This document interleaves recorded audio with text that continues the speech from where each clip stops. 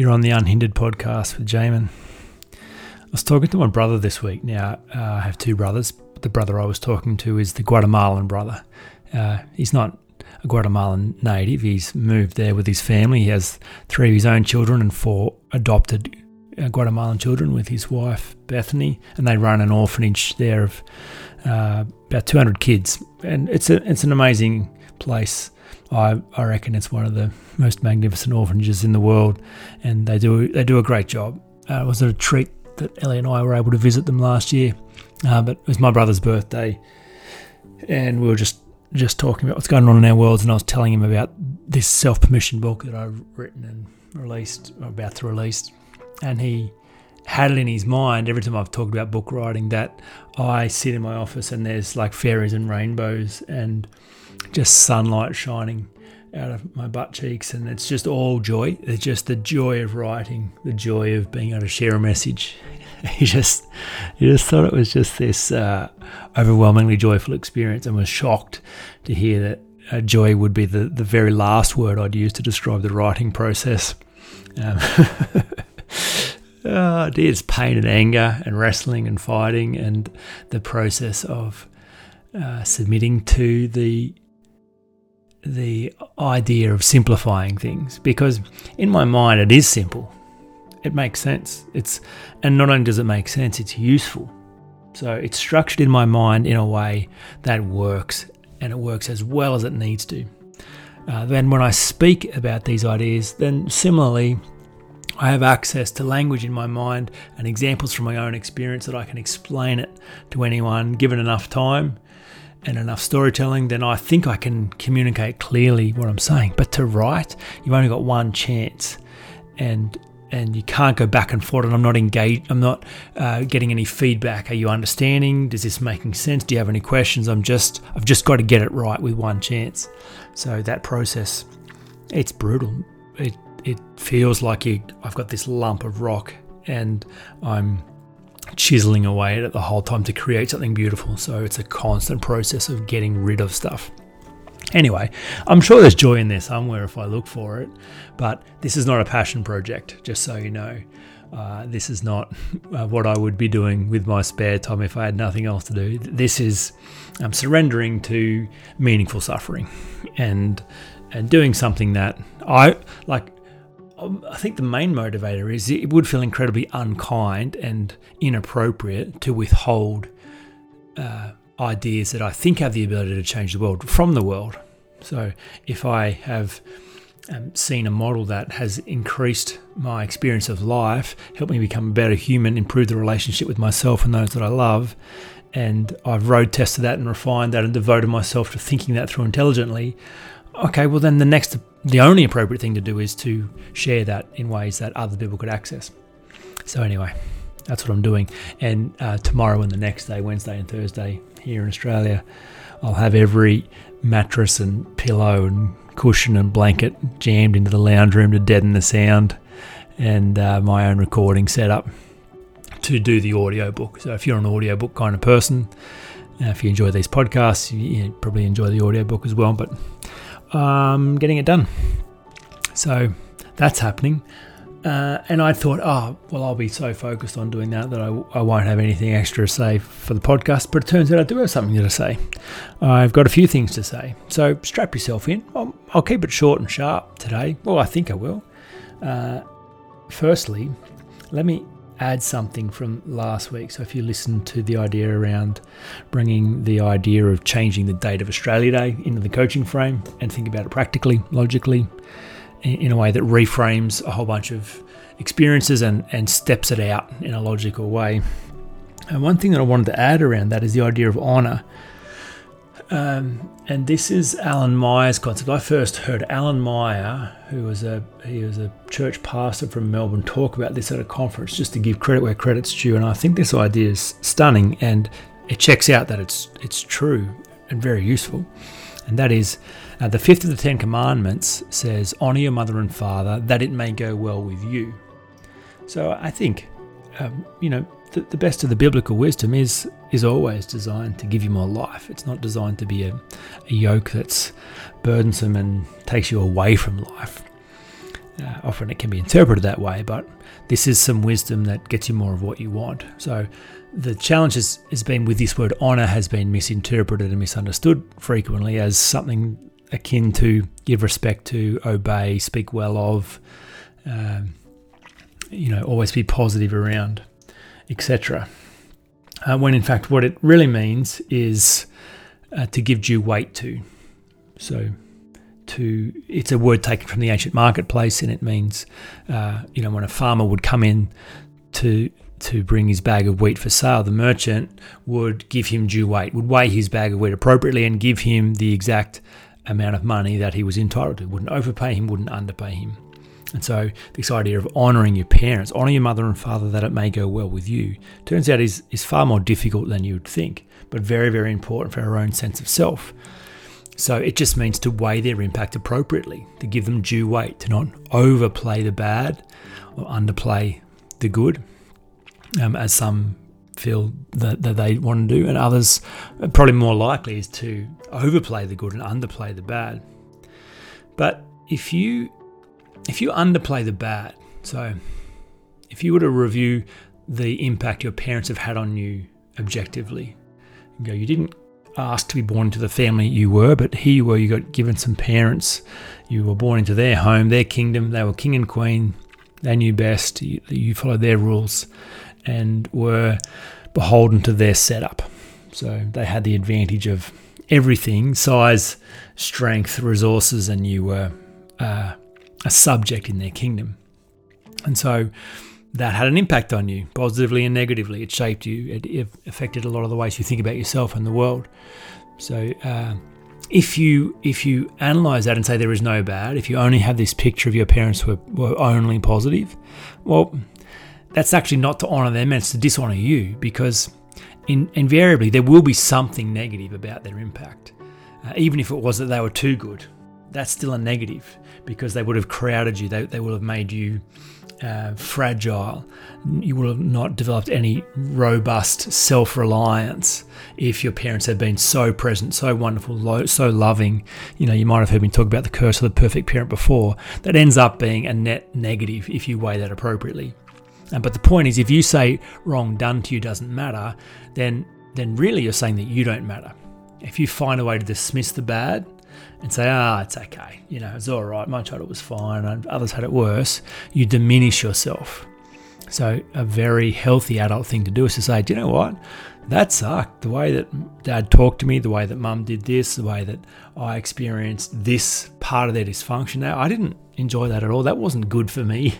That wasn't some loving, intentional lesson for me to learn. That was the worst of them. So no other way to think about it. But then likewise, if you find a way to ignore the good, as some do, some have so written off their parents, perhaps the curse of the absent parent.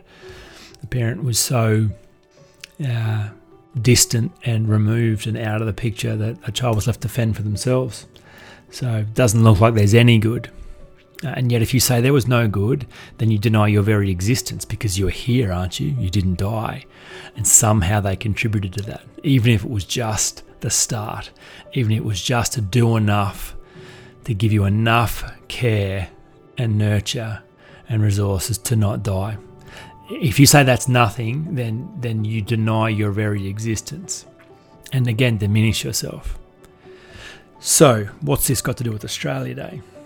Well, one of the inside the coaching frame is the ability to reframe, and that is to look at things through different lenses. So to look at that through the invasion of British soldiers and colony and convicts to Australia uninvited, without permission, to look at that invasion and the impact of that. Firstly, if you say, if you are of Indigenous heritage and you say, there's no bad, it's all good, well, you deny a huge part of your history. You deny the difficulty of that colonial rule and reign. You deny the great injustice and the terror that was inflicted on a race of people for no other reason other than they were different and it was convenient to have them out of the way. So wrong was done. A huge wrong was done. So very, very important to weigh that appropriately and to let that stand. But if you only weigh the negative, then you get caught up in this bitterness, this resentment, and you find yourself a victim to the negative. That becomes the reason why you can't do anything. So you must also weigh the positive. Now, you might have heard me talk about the fact that I did my Thinking Week retreat in Manly at the end of last year. And so one of the things that I was experiencing, being a country boy, being on the harbour in a ferry, going across the harbour and spending time in Manly on either side of the harbour, I was just awestruck at how magnificent that harbour is. It was already the most magnificent harbour in the world, and now it's even better. So you want to assess the good of European invasion. Well, there has been some improvements made to the standard of living, to the ease with which resources find their way to our tables, to the luxuries and conveniences we have, to the culture and atmosphere of a place, to the luxury of dwellings, to the education, to the health, to the infrastructure. They were contributions made by European settlers, by and large. And so to say there is no good is to lie and to dishonour yourself and to miss a huge piece in the puzzle. So it all adds to this whole narrative that to think that changing the date would solve the problem being a disempowered or an unequal, disproportionately unequal experience of life for one set of Australians to another, and that changing the date would solve that. Well, not when you line it up like that. Sure, we need to, it is very important to create equity and justice and to do whatever we can for all Australians to be included in a share of resources and opportunity. But changing the date, not even close to doing anything remotely useful when it's looked at in the cold light of day. And that's being said, it's hard to be completely transparent about my own agenda. If changing the date would do good, well, great. I'm not invested in the 26th of January being Australia Day. So what? It doesn't matter to me if it's changed or not. But to get excited about changing the date or go to war about changing the date, assuming that's going to do good, no, that's not what it's about at all. Not going to do any good. Right. Second thing. So I'm about to record this self-permission book, the self-permission method. And I wanted to give you an example of how the self-permission method is experienced in my own life and why it is such a predictable way to solve the problems of internal resistance. And, similar to the unhindered word, the idea about it's our job to eradicate insecurity from our life and be completely unhindered by self-doubt, limiting beliefs and fear here at this current level of growth. Now, when you do that, you'll invariably experience a bigger map of reality. You will spread out. You will say yes to things you've previously been too afraid to say yes to. And so therefore, you will encounter more complexity and more uncertainty. And without a doubt, you will bump into more insecurity because your world has got bigger than it's ever been before. And so there is more danger, more unpredictability. And if you haven't had reason to change the narrative at that higher level yet, well, then it will still be it will still be anchored the way it always has been back into your past. So all that to say, the 7 essential practices for overcoming insecurity is not a fix it once for all time experience. It is an effective set of principles that will work at every level of growth wherever you see insecurity show up. And so when you solve the problem at your current level of growth and then find insecurity again, it's evidence of growth. So it's a success thing when insecurity shows up again. And you just go back into the same 7 practices and I would imagine you get quicker at it each time. That's certainly been my experience and the experience of the clients that I work with. So the self-permission method is the same. It's a universally true set of principles that works at every level where your system breaks down. So my system breaks down. just like when people ask me, am I insecure? I say, no, not at all. Not in my awareness at this current level of growth, but I will be again. But that's fine, because when I'm insecure again, I know how to not be. I know how to get back in the game and solve the problem. So,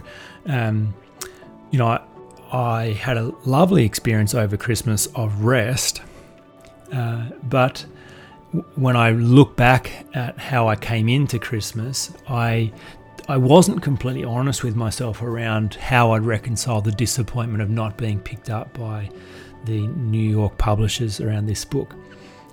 I put everything I had into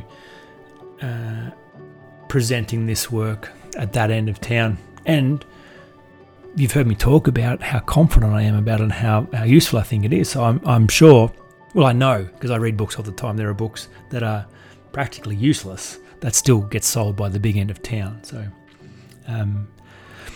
that's what I wanted. That's all that I wanted. And it didn't work out like that. And I found a way to kind of reframe my experience and say, well, okay, I'm going to self-publish anyway. But I wasn't honest about the disappointment. And I thought I'd got away with that. And so I carried some residual disappointment in my psyche over the Christmas period, and it was unresolved. And it ended up breaking a rapport with myself, because I got a little bit down on myself, and it created a raft of flow-on emotional impacts in my life that were very subtle, but nevertheless were real. And so, hindsight's very useful when you're reflecting on resistance. When I look back now, I had my first signal that things were not right internally with my last set of client onboarding calls or sales calls leading into Christmas. I had 5 calls in the last week, and people call me all the time. Not everyone's ready for change, but if people get to call me, often they are. So I would say, more than 60% of people who call me end up deciding to do coaching. Of those 5 who called me, no one decided to do coaching. My first week of sales calls in the new year, again, I had 5. Again, 0. No one decided that they wanted to go ahead after I'd presented what was on option, what was available, how much it was going to cost, what it would do. All of them decided no. So it's like, that's interesting. It feels like a tap just got turned off. Okay, I don't think I've done anything different. That's weird. But I wasn't ready to listen yet, clearly, and just kept sailing on. The second indicator that I had broken rapport with myself and had not processed this disappointment was inflammation in my Achilles tendon. So for the last 3 weeks, my right Achilles has been very sort of touch. It hasn't been sore enough to completely stop me running, but a lot of pain when I run, and I've been nursing it. I've been using Dankarub and Voltaren and massaging it, assuming it's an injury. It wasn't until this week that I went, hang on a minute, why is my Achilles inflamed? I haven't increased my running. I've run my whole life. I haven't done any more running than any other point in my life. There's no reason. I haven't twisted my ankle, I haven't trodden in a hole, I haven't changed my shoes. Why now? Why is it inflamed? What for? This doesn't look like a signal, but perhaps it is.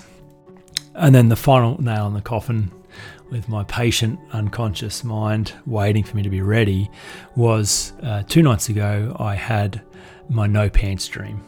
And you might have heard me talk about that one before, but if you haven't, I get that dream when I show up in the real world pretending like I don't know what I know.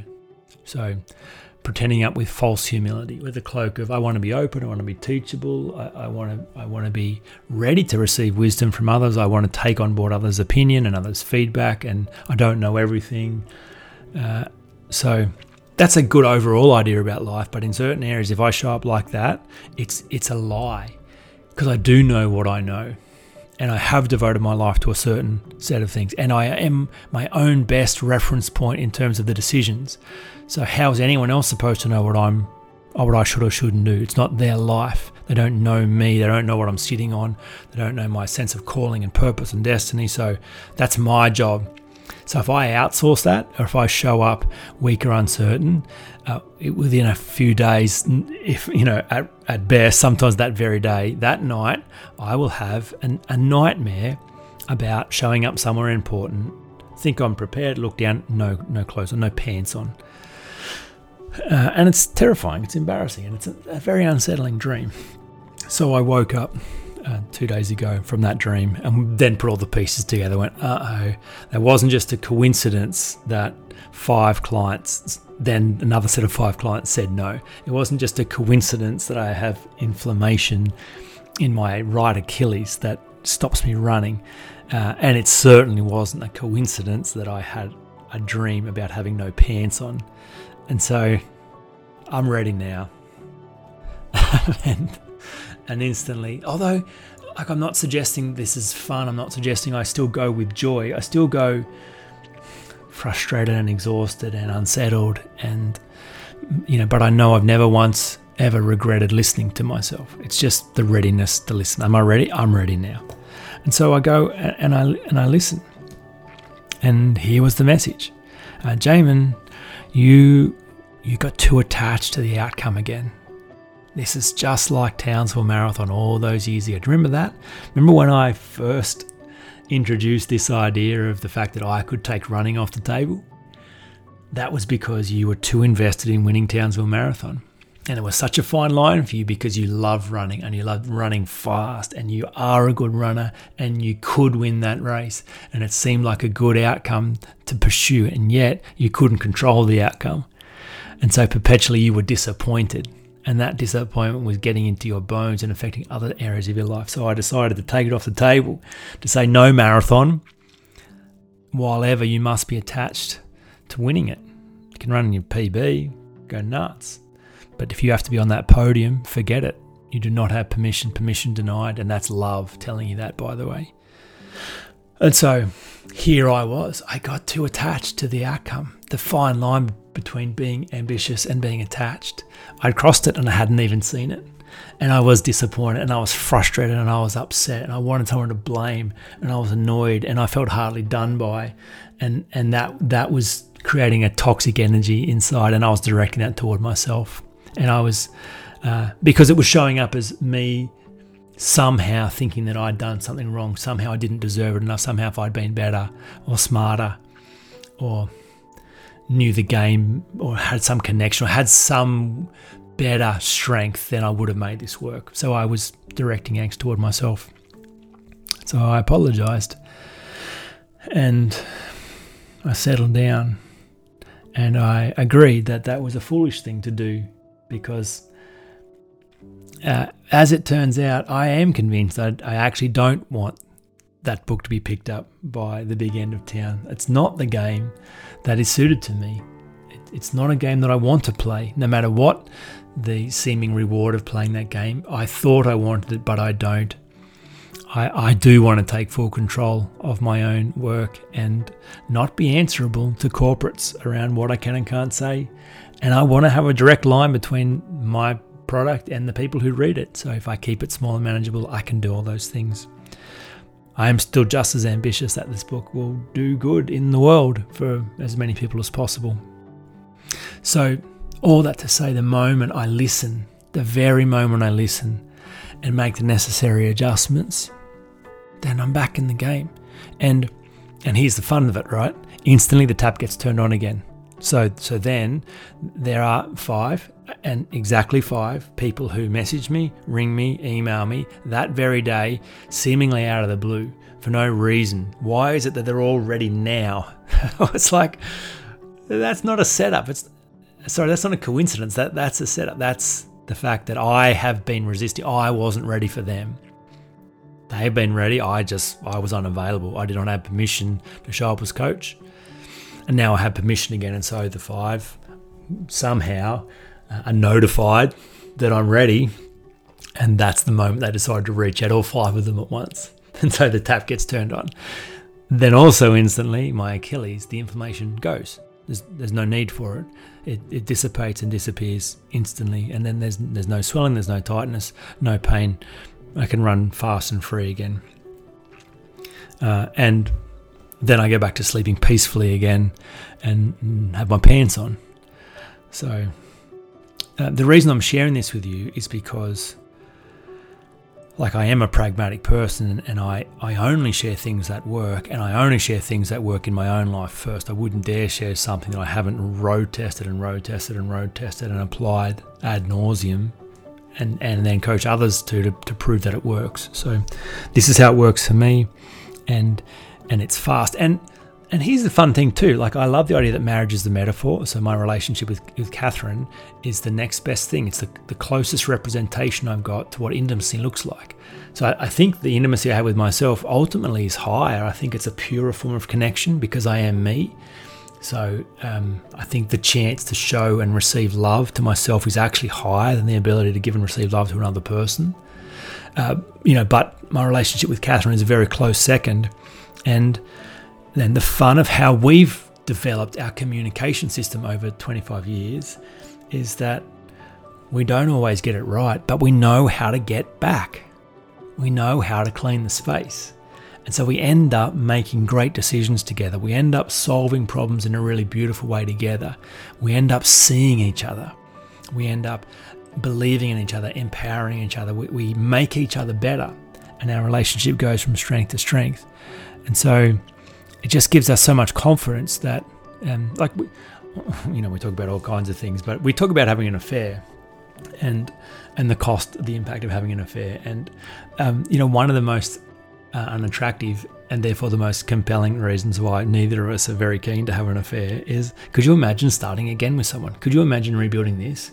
Could you see what has been built into this system, the way we relate to each other, how we've worked at each other's language, the history we've come through of missing each other and not understanding each other and fighting for our own sense of what's right, to this where we know how to keep the space clean. That would be a lot of work, too much work. Neither of us are keen to ruin that. So, in the same way with myself, rapport with self is everything. Like, the cost of honouring rapport with you to break rapport with me, it's never worth it. So it just gives me so much safety to play in the world, because I know that I have signals, multiple forms of signals to get my attention if and when I break rapport or if I wander off the path. And so that means it's safe to play. It doesn't mean I have to get it right all the time. It doesn't mean I can't wander off the path. Just means, great, then you're going to find a way back, and you're going to find a way back quickly, and it's predictable. So I wanted to share that with you because my intention was that you would see it in action, and it would increase your confidence in what would be possible if you two could understand this model. You two could open lines of communication with yourself and have a predictable way that the best of you could get your attention when your setup is not safe, when there's something in the way that you're relating to yourself that is unsafe. And if your unconscious was to release permission to keep going, then it would just increase the likelihood of peril and danger and tragedy and failure in your world.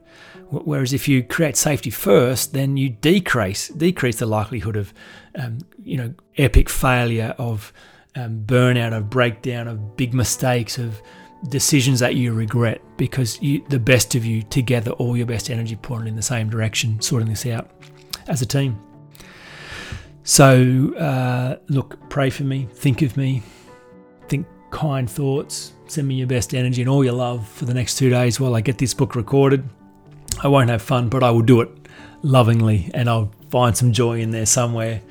So, on track for a March 1 launch date for both the audio and paperback, and ebook as well.